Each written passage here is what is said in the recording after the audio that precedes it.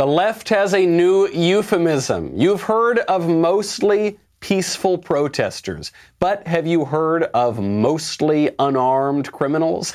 Well, that's the new one from the Milwaukee Journal-Sentinel. So they've since changed the headline. The original headline regarded that man, Jacob Blake, who resisted arrest, and he had a warrant out for his arrest, and he was convicted of sexual assault and domestic violence, and then he reached into his car, and finally the police shot him. So the original headline for this incident from Milwaukee Journal-Sentinel, Jacob Blake had knife in car, but was otherwise unarmed, Wisconsin DOJ says, as it releases name of Kenosha officer who shot him in the back. Now, everyone knew that there was a weapon in this car. We weren't able to say that because you want to give them the benefit of the doubt in the story, but it was pretty clear he was reaching in for a weapon. Now we know that he was reaching in for a weapon, but other than that, he was mostly otherwise unarmed. Later, they changed the headline because it got so much flack on the internet. So now it is Wisconsin Attorney General Josh Cole says Jacob Blake had knife in car, but would not clarify if responding officers knew about it. Well, they don't have to know about it. It's not that the responding officers are mind readers or that they had already cased his car. The fact is, when you're resisting arrest like that and you're a wanted violent criminal and you reach into a car while the cops have guns on you, you can't take that chance. You can use common sense. Common sense is not too common anymore. Meanwhile, while the left is trying to downplay this sort of violence, downplay these sort of threats, they're trying to gin up violence all around the country in the form of riots. We will get into life and death on the ballot. I'm Michael Knowles. This is The Michael Knowles Show.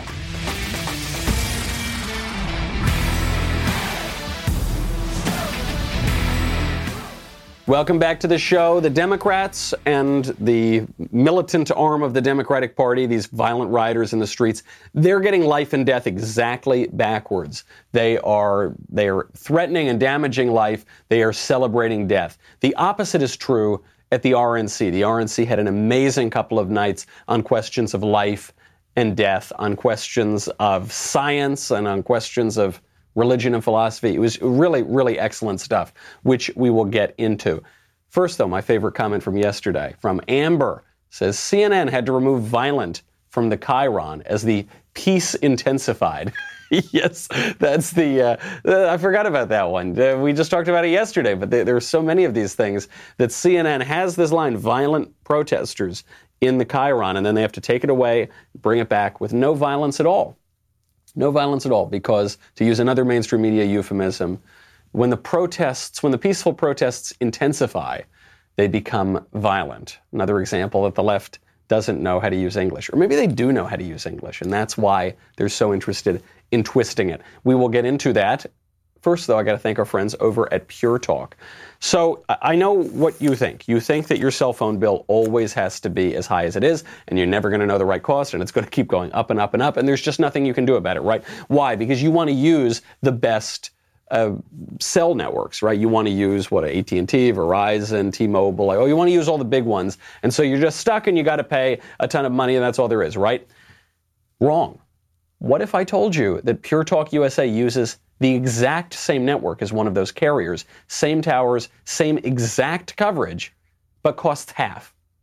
I know that sounds too good to be true. I know you can't believe that. You got to trust me on this. You got to try it out. You can get right now unlimited talk, text, and 2 gigs of data for $20 a month. Not $20 plus $50 of fees. $20, done. Average person right now is saving $400 a year using these guys. So why is it so much cheaper? Because there's no retail stores. There's no billion-dollar-a-year ad campaigns. There's no value adds to your contract that you end up paying for. And you only pay for the data that you need. Plus, as my favorite part maybe, customer service right here in the U.S. Here's the deal. Unlimited talk, unlimited text, 2 gigs of data for just $20 a month. All you need to do, grab your mobile phone, dial pound 250, say keyword Michael Knowles. That is pound 250. In the modern parlance, it's hashtag 250. Say keyword Michael Knowles. When you do, you will save 50% off your first month, which is already going to save you a ton of money. Go check it out. The left uses euphemism, right? The austere religious scholar, mostly peaceful protesters. Peaceful protests intensify. Otherwise unarmed criminals. That's what political correctness is euphemism.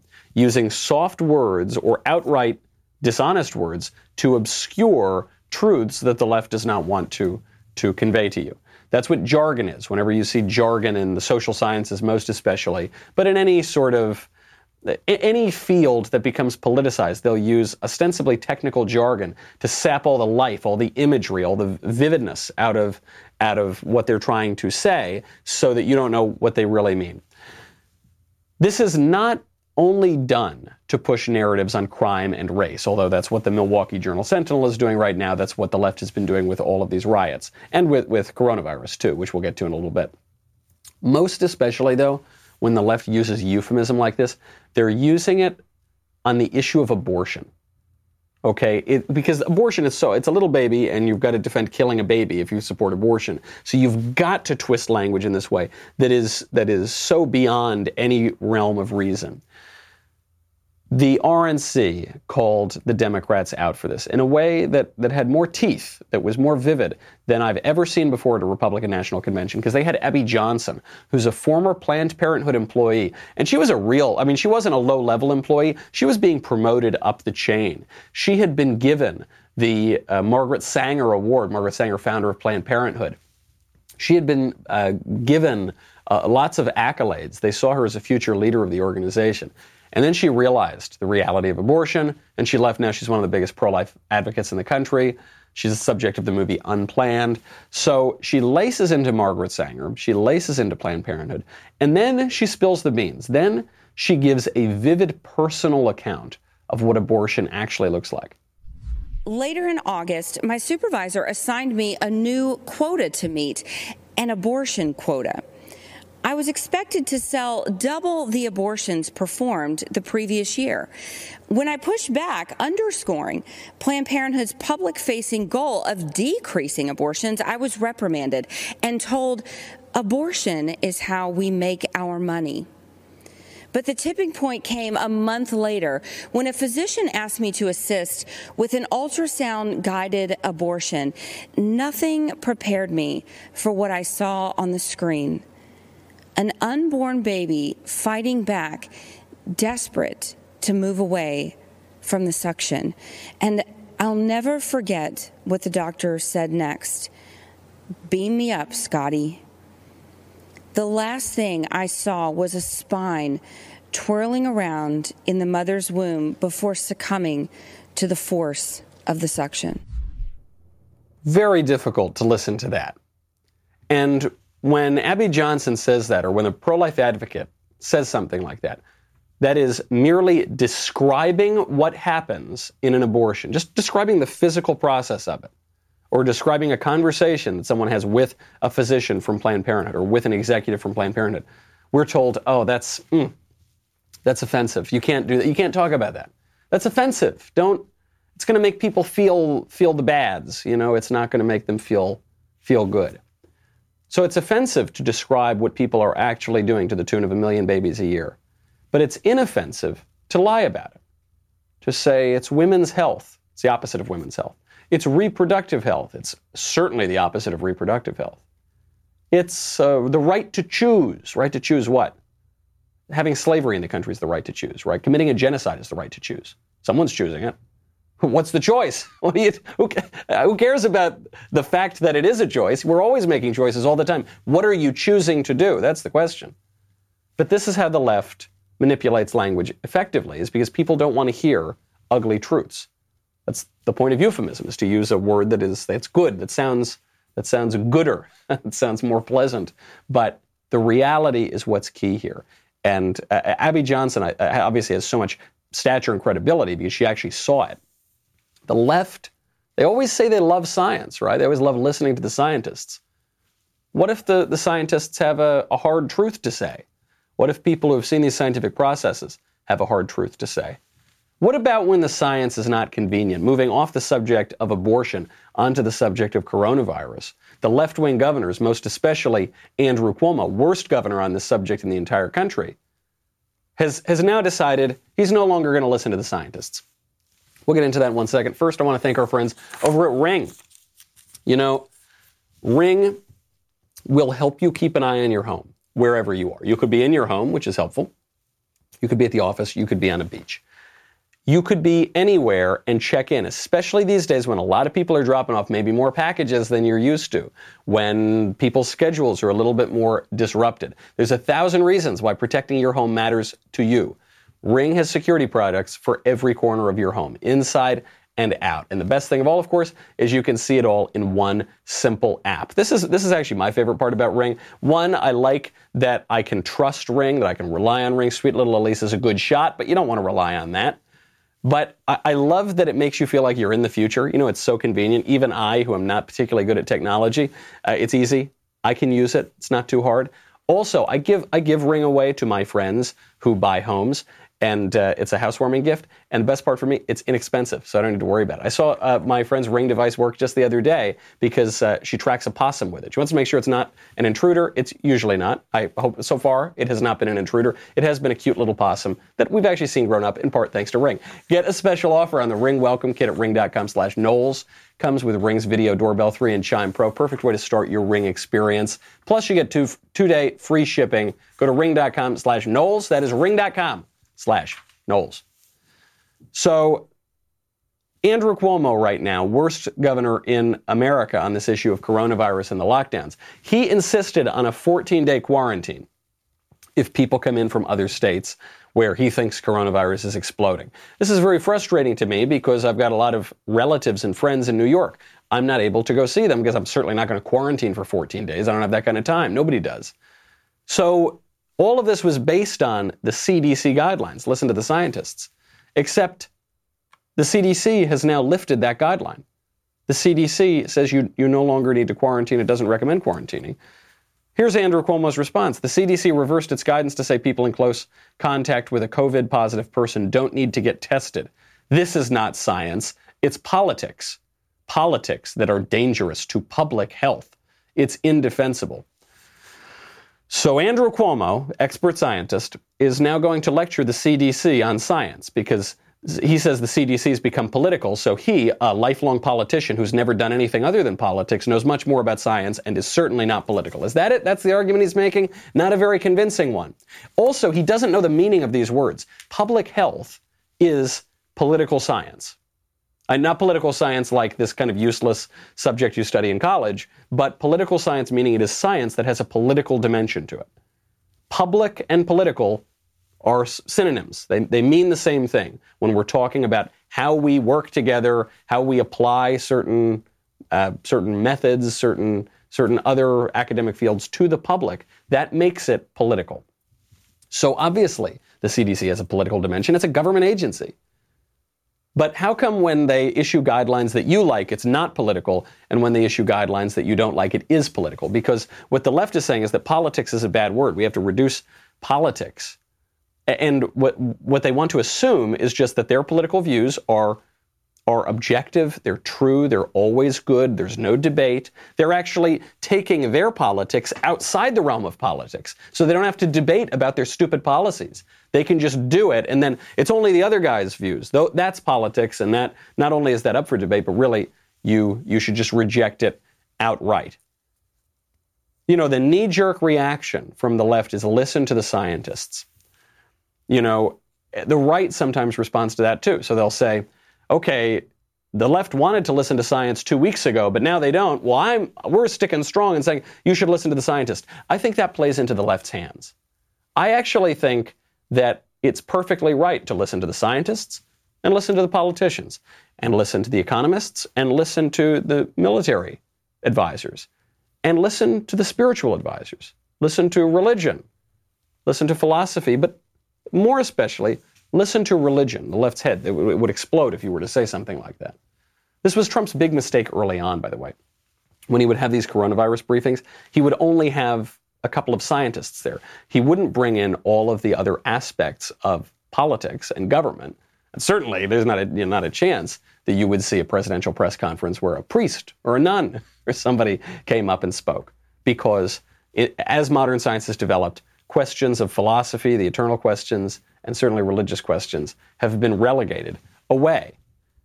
But the only way that we are going to come to a sensible understanding of our society is if we incorporate those fields.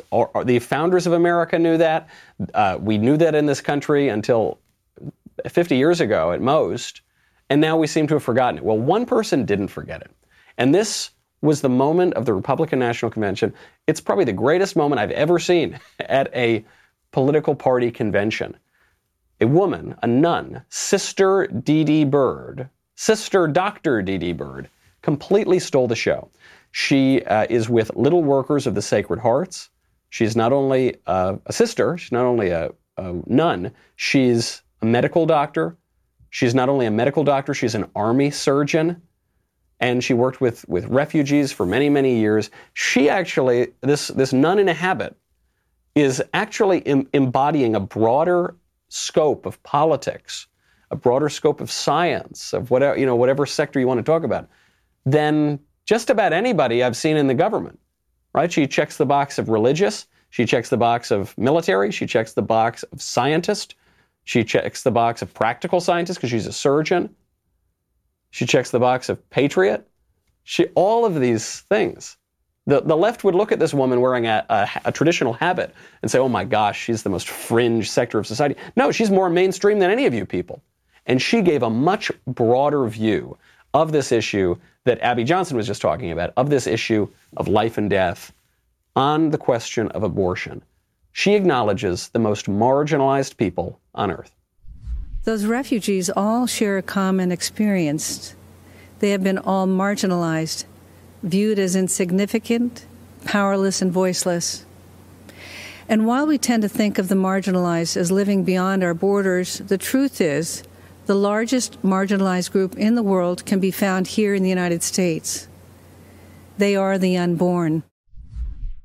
There it is. The left is always talking about the marginalized and the oppressed and the vulnerable.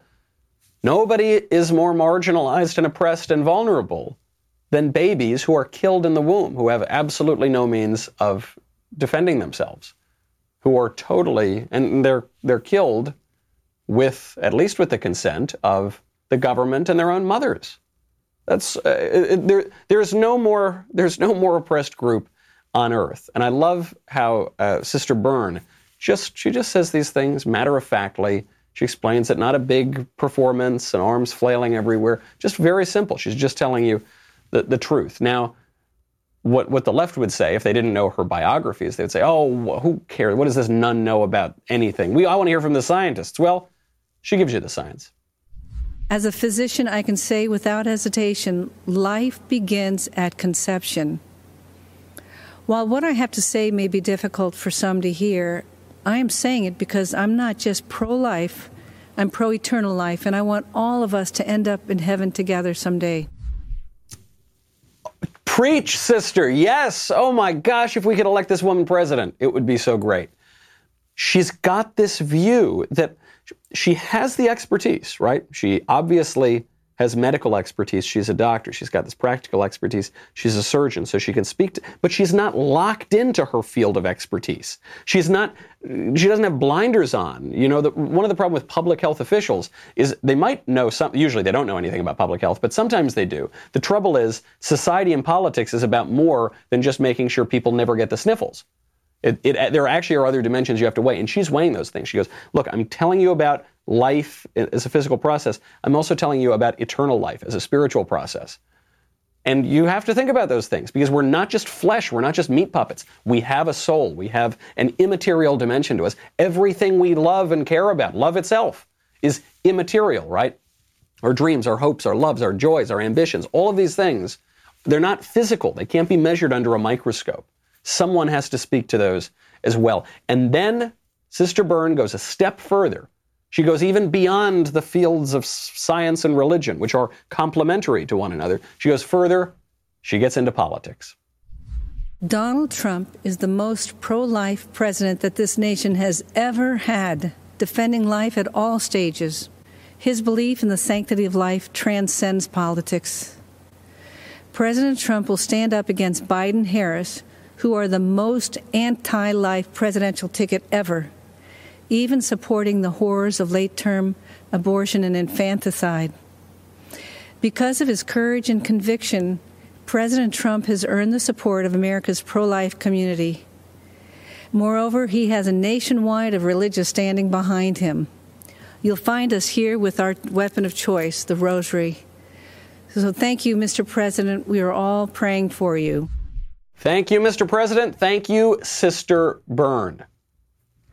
Yes, Donald Trump is the most pro-life president in American history. And I know a lot of people, a lot of religious people, they don't want to say that. The American religious life has been utterly castrated since the Johnson Amendment, since we're not allowed to speak about any matters that have any practical bearing on politics in churches, lest they lose their tax-exempt status. We're not allowed to discuss religious matters in schools. We're not allowed to pray in schools, which we were in the United States from the founding, since before the founding, all the way up until not so long ago. We're not even allowed to read the Bible in schools anymore. Doesn't make any sense, does it? Sister Byrne, however, is not going to be neutered like that. She's going to come right out and say it. It's not just that Trump is the most pro-life, it's that Biden and Harris are the most anti-life candidates in American history on a mainstream level. They want to force taxpayers to pay for abortions. Should there be any limits on abortions? No, none, according to the Biden-Harris ticket. And she's out there to say it, and I think we should all learn something from that. It's this intersection. It's this coming together of all these various fields that's so wonderful here. It's this integrity of her thought, that the science informs the religion informs the science. Both the religion and the science inform the political. I'm sure you could expand that further. She obviously has a powerful mind and spirit. So I'm sure this comes out into other fields and then brings it back together in an integrity of thought. That's something that we could all learn from. You can tell I'm very excited by this speech. It was a wonderful speech. And it threw into stark contrast these issues of life and death. So the left will burn down the country if a criminal dies while resisting arrest. And we've seen multiple examples of this in recent months. But the left will cheer on the slaughter of 1 million innocent babies per year. It's a little odd, isn't it? And I don't mean just to castigate them and say they're all just terribly malicious. I'm saying, to be charitable about it, their view of life and death is completely backwards. They've got something's off in their perspective. I'll give you another example of this, misunderstanding life and death. There are new court documents that are out right now, dated May 26th and June 1st, relating to George Floyd. George Floyd, the man who died in police custody in Minneapolis. He was on the ground. The police were arresting him. He had been resisting arrest. Then he was on the ground, and very sadly, he died. And this sparked all of these riots, that we've been dealing with for the past several months. So the question is, was George Floyd asphyxiated to death? Was he choked to death? They always talked about the police officer's knee on his neck, and George Floyd said, I can't breathe, I can't breathe. Now, meanwhile, let's not forget, George Floyd also was yelling, I can't breathe, even before the officers really touched him when he was resisting arrest earlier in and around his own car. So it was difficult to believe it at the moment because he had already been saying it for a long time. But the chief Hennepin County medical examiner, Dr. Andrew Baker, now, according to these new documents, concluded that George Floyd likely died from a fentanyl overdose and found, quote, no physical evidence suggesting that he died of asphyxiation.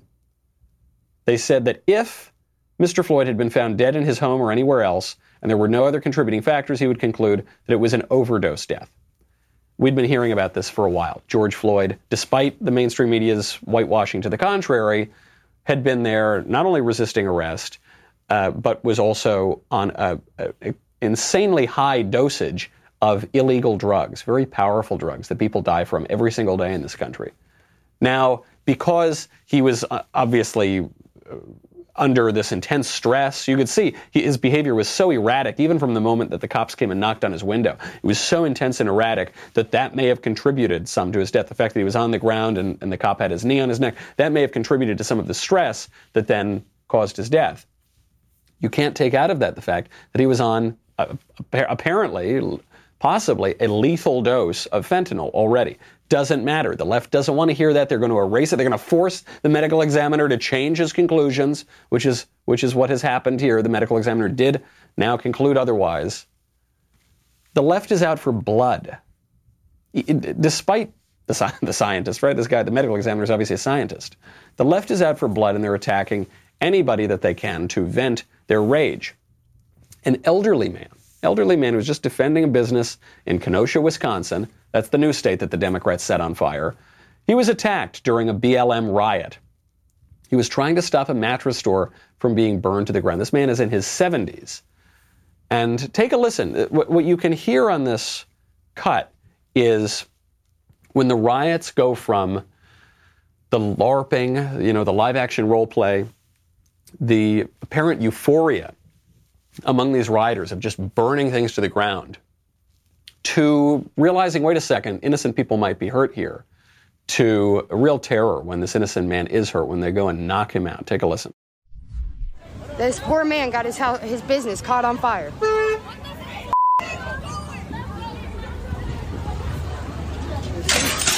So you can hear this. I'm sorry, sir. I'm very sorry about that, this. man. Yeah, really. This person's pretty concerned. I'm trying who's to stop filming. this here. Dude, I'm gonna help this guy. I don't give a if I get beat up. So she realized, gosh, this isn't a good situation. She walks over there. This guy's got a fire extinguisher, and he just starts spraying the rioters. And the rioters start throwing things at this 70-year-old man. They just threw a bottle at this guy.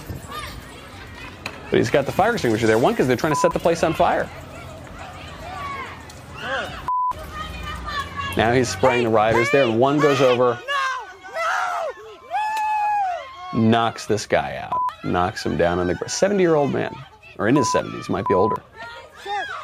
And this young criminal, thug, degenerate comes over, knocks him out. Very hard to watch that. They broke his jaw. He had lacerations to his head. What did he do? He was trying to defend a business that they were looting and burning to the ground. And yet we're told by the left that those criminals, those people who have no place in a civilized society, they're the good guys. And that 70-year-old man trying to preserve business, society, law and order, civilization, that man, he's the bad guy. They could have killed that guy. Maybe they did. I don't know. I mean, we know they broke his jaw. You know he didn't look like he was in good shape. Seems to still be alive, though. That's how upside down it gets. Sean King, BLM activist, very prominent BLM activist. He's now threatening the lives of police officers here. He writes on Twitter, "To the Kenosha Police Department, if you do not name the officer who brutally shot Jacob Blake on Sunday, we will simply begin naming officers from your department who may or may not be him. F it.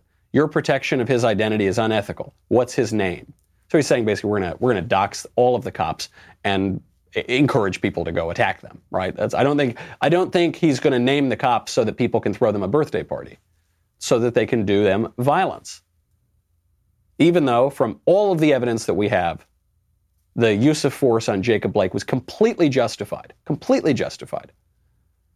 This isn't the first time Sean King has done something like this. He has a history of making false accusations. In April 2019, he linked Robert Paul Cantrell, who was being held in jail on robbery charges, to the murder of a 7-year-old black girl, Jasmine Barnes, called him a racist, violent a-hole, his words. Cantrell then later committed suicide in his jail cell after his family received a torrent of awful, hateful messages that were sparked by Sean King's accusation. He doesn't care. What a sociopath this guy is. All of these people. Imagine knocking out a 70-year-old man because he's trying to defend a store. He doesn't even have a weapon. He's got a fire extinguisher. Imagine that kind of stuff. Of course, I mean, if you're a member of a political party that is defending the wholesale slaughter of innocents, 1 million per year, babies, little babies in their mother's wombs, how could you not engage in a sociopathic politics? But we're not supposed to say that. We're supposed to use euphemisms. Really, really nice. Otherwise unarmed. The guy who knocked out threw a bottle at the 70-year-old man, otherwise unarmed. Knocked him out, but otherwise unarmed. This gets to a question of white guilt, because the unifying message of the riots has been race. Black lives matter, and we have to be anti-racist, but what that really means is that all white people are racist. Someone's summed this up very well. A prominent Twitter account said, if you're white and not ashamed, you're a racist. And I think that actually sums up in a pithy way the view of the left. Obviously, that is ridiculous. If you're white and you're not ashamed, you're a racist. Why would I be ashamed of the color of my skin? I'm a little bit swarthy, so I'm sort of like, if you're beige and not, if you're taupe, if you're off-white, if you're a little Sicilian and you're not ashamed, you're a racist. Obviously, that's ridiculous. The response to this, though, is not, I think, to shame white people less. I think it's to shame all the other people more. Right? I don't think the problem in our culture is that we have too much shame. Obviously, people are very ignorant people are ashamed of America and of Western civilization and of the color of their skin. I mean, that's obviously stupid, and people should not do that. But we don't have a superabundance of shame in this culture. That's certainly the case. I think the kind of dumbest view on this whole issue is that white people should feel guilt because they're white. That's extremely dumb and stupid. I think that a slightly more enlightened view here is that all people should feel ashamed because we all have a broken human nature and all have fallen short of the glory of God and all men sin because we're broken and we're not going back to the Garden of Eden anytime soon. But I think the best view here, and this is the view that has animated our entire Western civilization, is, to quote St. Paul, "As one man's trespass led to condemnation for all men, so one man's act of righteousness leads to acquittal and life for all men." That's the happy ending. That's the good news. Redemption. The left actually intuits something when they think of white guilt. It's in this very narrow way, the left realizes that some people have a flawed human nature. Right? I guess that's the most some people have a flawed nature. They're born broken. Now, what their view is wrong because they don't realize that this is true of all people. Right? And then the view is especially wrong because they don't realize there's such a thing as redemption. There's no redemption in leftism. There's no way out other than to burn down the cities. Because there's no way to be redeemed, you've just got to tear everything to the ground. And that's what we're seeing happen all around us. What do we do about it? I will get into, before we get to the mailbag, I will get into this case of Kyle Rittenhouse. He's a 17-year-old teenager who defended himself in these riots and is now going to be charged with murder if he hasn't already. I think both sides are kind of getting this issue wrong, so we'll get into that in 1 second. First, though, I've got to thank you for subscribing to the Michael Knowles Show YouTube channel. We are now over 190,000 subscribers. That's great. Appreciate it. Backstage is coming up this Friday. We're going to be talking all about the RNC. Should be fun. And then tonight, get ready. Tonight at 8:15 Eastern, 5:15 Pacific, I will be live streaming the final night of RNC speakers, including President Covfefe himself, Donald J. Trump.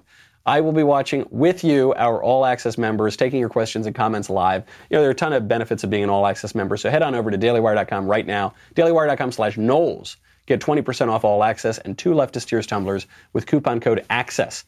dailywire.com/Knowles, coupon code ACCESS, get 20% off your membership. We'll be right back with one more story and the mailbag.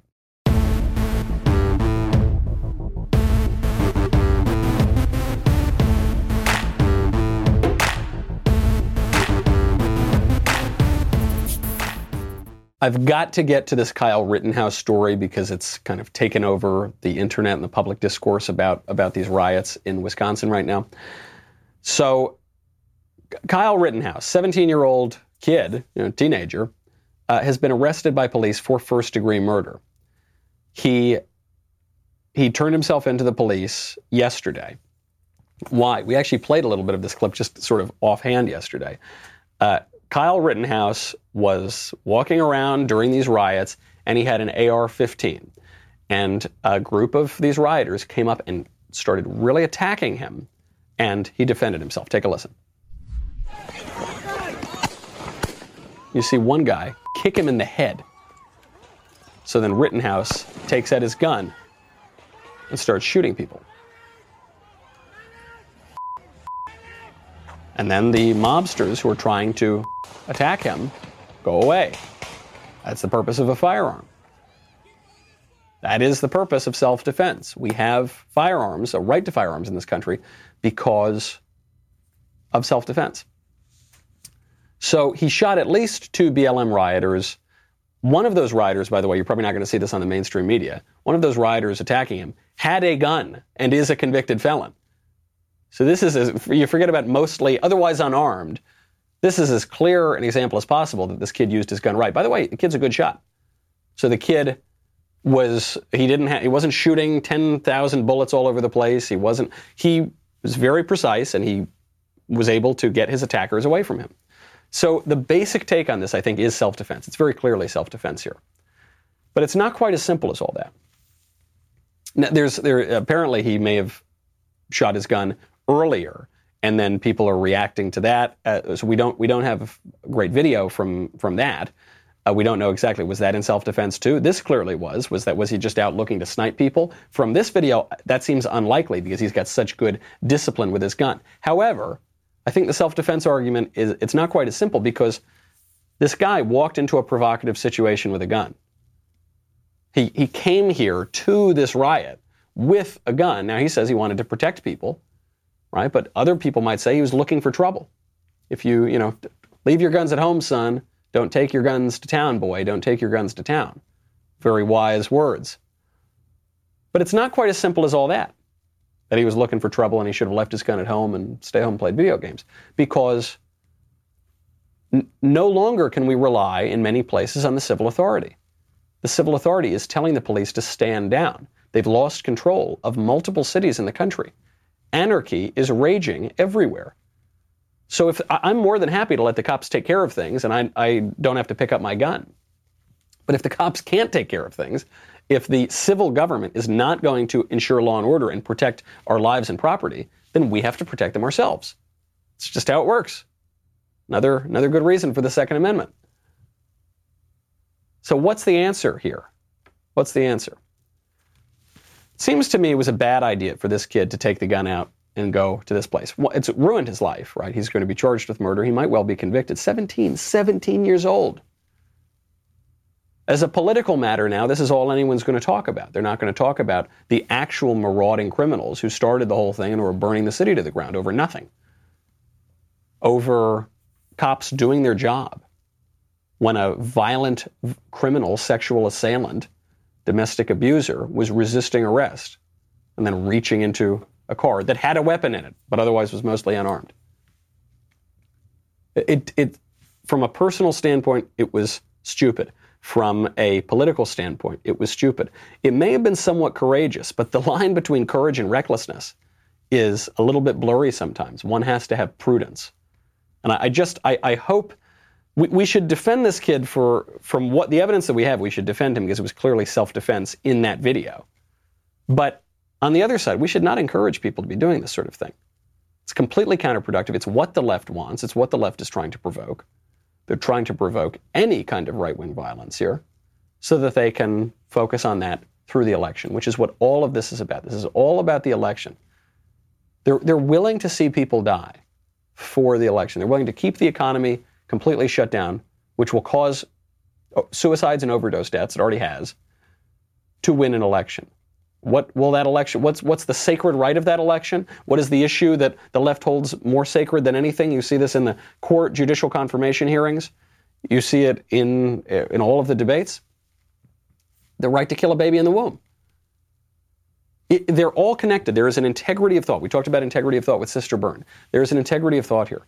If you're willing to let cities burn to the ground, if you're willing to steal people's property, whether through violent thugs or the government coming to your door, if you're willing to allow people to die, break a few eggs to make an omelet, if you're willing to kill babies in the womb, there is an integrity of thought that presents a worldview that in a certain sense is coherent. It all fits together. But when you look at human nature, when you look at who we are, what we're here for, how we got here, it is completely incoherent. Those are the choices. Not every election, not every political situation presents choices on life and death, as clear as that. But the choice is clear. Let's get into the mailbag in our remaining few moments that I have pushed to the very limit. From Thomas, besides abortion, what other reason should prevent Catholics or religious people from voting for Biden-Harris? Thank you and love the show. Well, another big issue, obviously abortion's a big one. You're talking about killing a baby in the womb. We've been talking about it for a lot of the show. Another big issue is socialism. Now, I don't think Joe Biden would call himself a socialist. I don't think Harris would call herself a socialist. But Biden and Harris are not real people in the sense that they weren't chosen because they've got some distinct personality and a distinct point of view. They are empty suits blowing in the wind who were chosen to be the vessels of progressivism. And progressivism clearly has trended toward socialism. AOC, right, is the most prominent socialist in the country, and the head of the Democratic Party, Tom Perez, chairman of the DNC, said that AOC is the future of the Democratic Party. And Catholics cannot vote for socialism. They can't. You can read many papal writings on this. Rerum Novarum, Quod Apostolici Muneris. You can read the Catechism of the Catholic Church. Socialism is not tolerable for Catholics. I think it was Pope Leo XIII who referred to socialists as a pest, a plague, a wicked confederacy that seeks to steal the gospel itself. It's a false religion. It's a parallel and false religion based on a false anthropology, a false understanding of man and God that Catholics cannot support. And if they do, they will be imperiling their own lives. And we're pro-life and we're also pro-eternal life. From Dan. Michael, longtime fan, recent cigar enthusiast, was wondering if you had any barber pole wrapped cigars, and if so, what are your favorites and thoughts on them? I recently had the Dirty Hooligan by Alec Bradley and thought it was a great, mild treat. Love the show despite what Klavan may say about you. Keep your head up. He spelled Klavan with an E. I spell Klavan E-E-E-E-E-E. Every Christmas I buy a barber pole cigar. It looks like a candy cane, like a delicious tobacco candy cane. But I don't order them. That's one cigar that I don't order from kind of the big companies because I've found some of the more mass-produced ones are not as great. Like if I'm gonna go to my favorite cigar website, Thompson, I'm gonna get just the more kind of standard cigars and anything from the kind of more inexpensive end all the way up to the really top shelf stuff. The barber pole ones are a little more novelty. I get them in the Bronx where, when I was growing up, we would do all of our grocery shopping in the Italian neighborhood of the Bronx called Arthur Avenue, best neighborhood left in New York.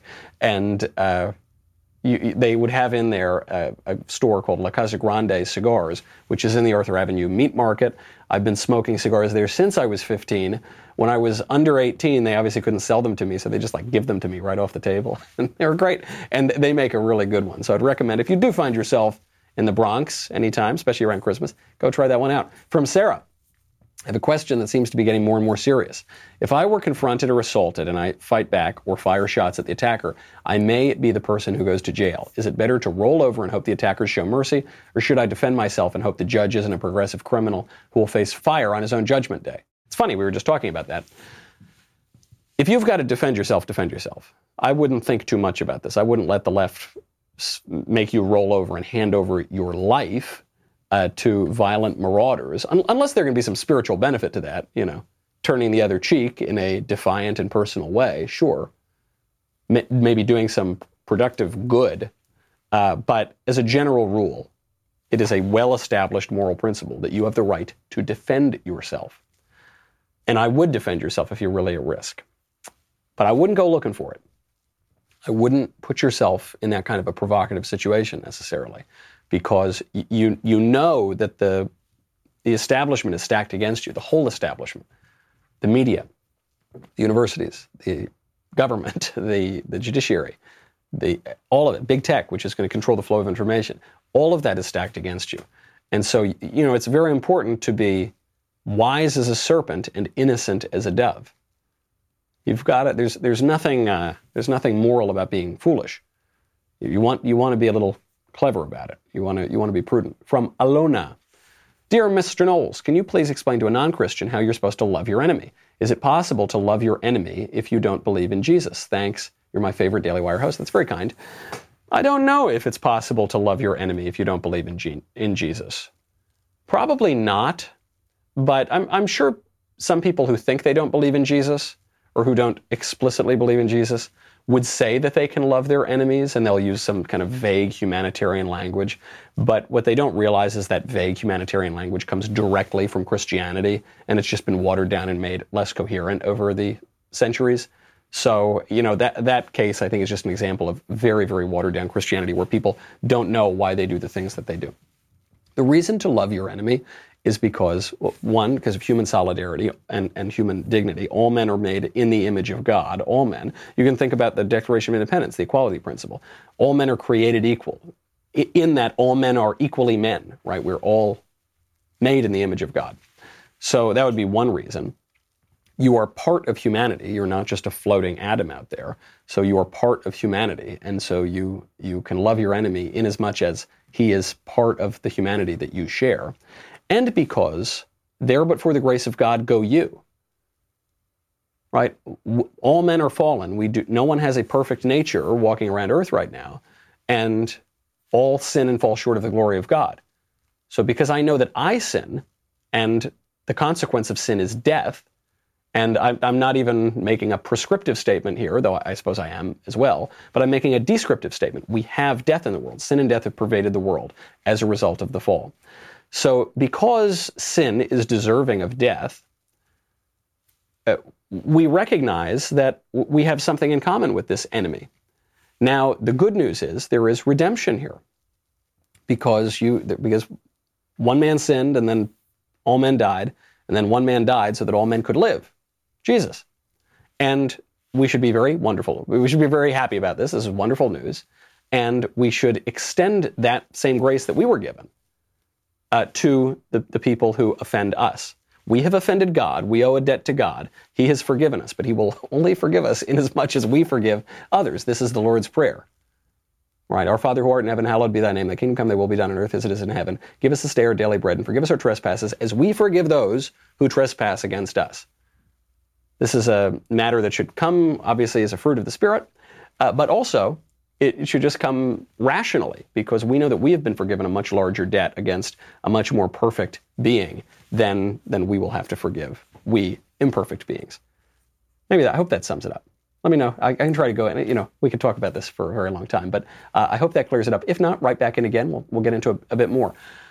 Final question. Andy, hey, Michael, you know quite a bit about theology, so you probably picked up on this. Trump mentioned in a fairly funny remark the other day that Biden is hurting God.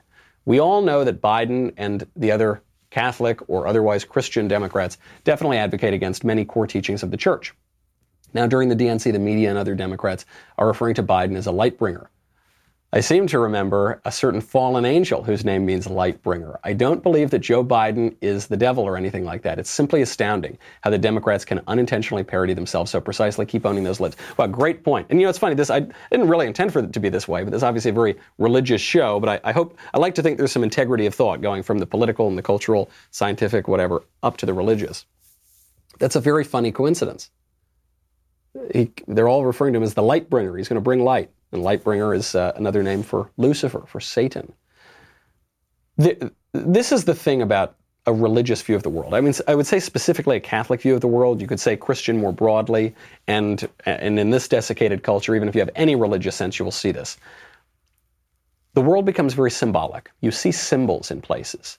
You realize, because you're talking about the deeper meaning of the world, of the physical world, You can see in physical objects symbols of other things. You can see coincidences all around the world. There's a great line from Alexander Pope, which is used as a blurb on my friend Father George Rutler's excellent book, Coincidentally. And the line is, "All nature is but art unknown to thee, all chance direction, which thou canst not see." And when you see a coincidence like that, where the Democrats are basically admitting, we're doing the devil's work, you should not ignore that, because I think it's probably telling you something. All right, I'll see you tonight. I'm going to be hosting the RNC All Access. I'll see you tomorrow on Backstage, and I'll see you Monday. I'm Michael Knowles. This is The Michael Knowles Show.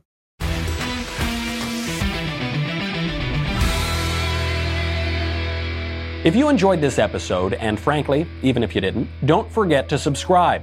And if you want to help spread the word, please give us a 5-star review and tell your friends to subscribe. We're available on Apple Podcasts, Spotify, and wherever else you listen to podcasts. Also, be sure to check out the other Daily Wire podcasts, including The Ben Shapiro Show, The Andrew Klavan Show, and The Matt Walsh Show. The Michael Knowles Show is produced by Ben Davies. Executive producer, Jeremy Boring.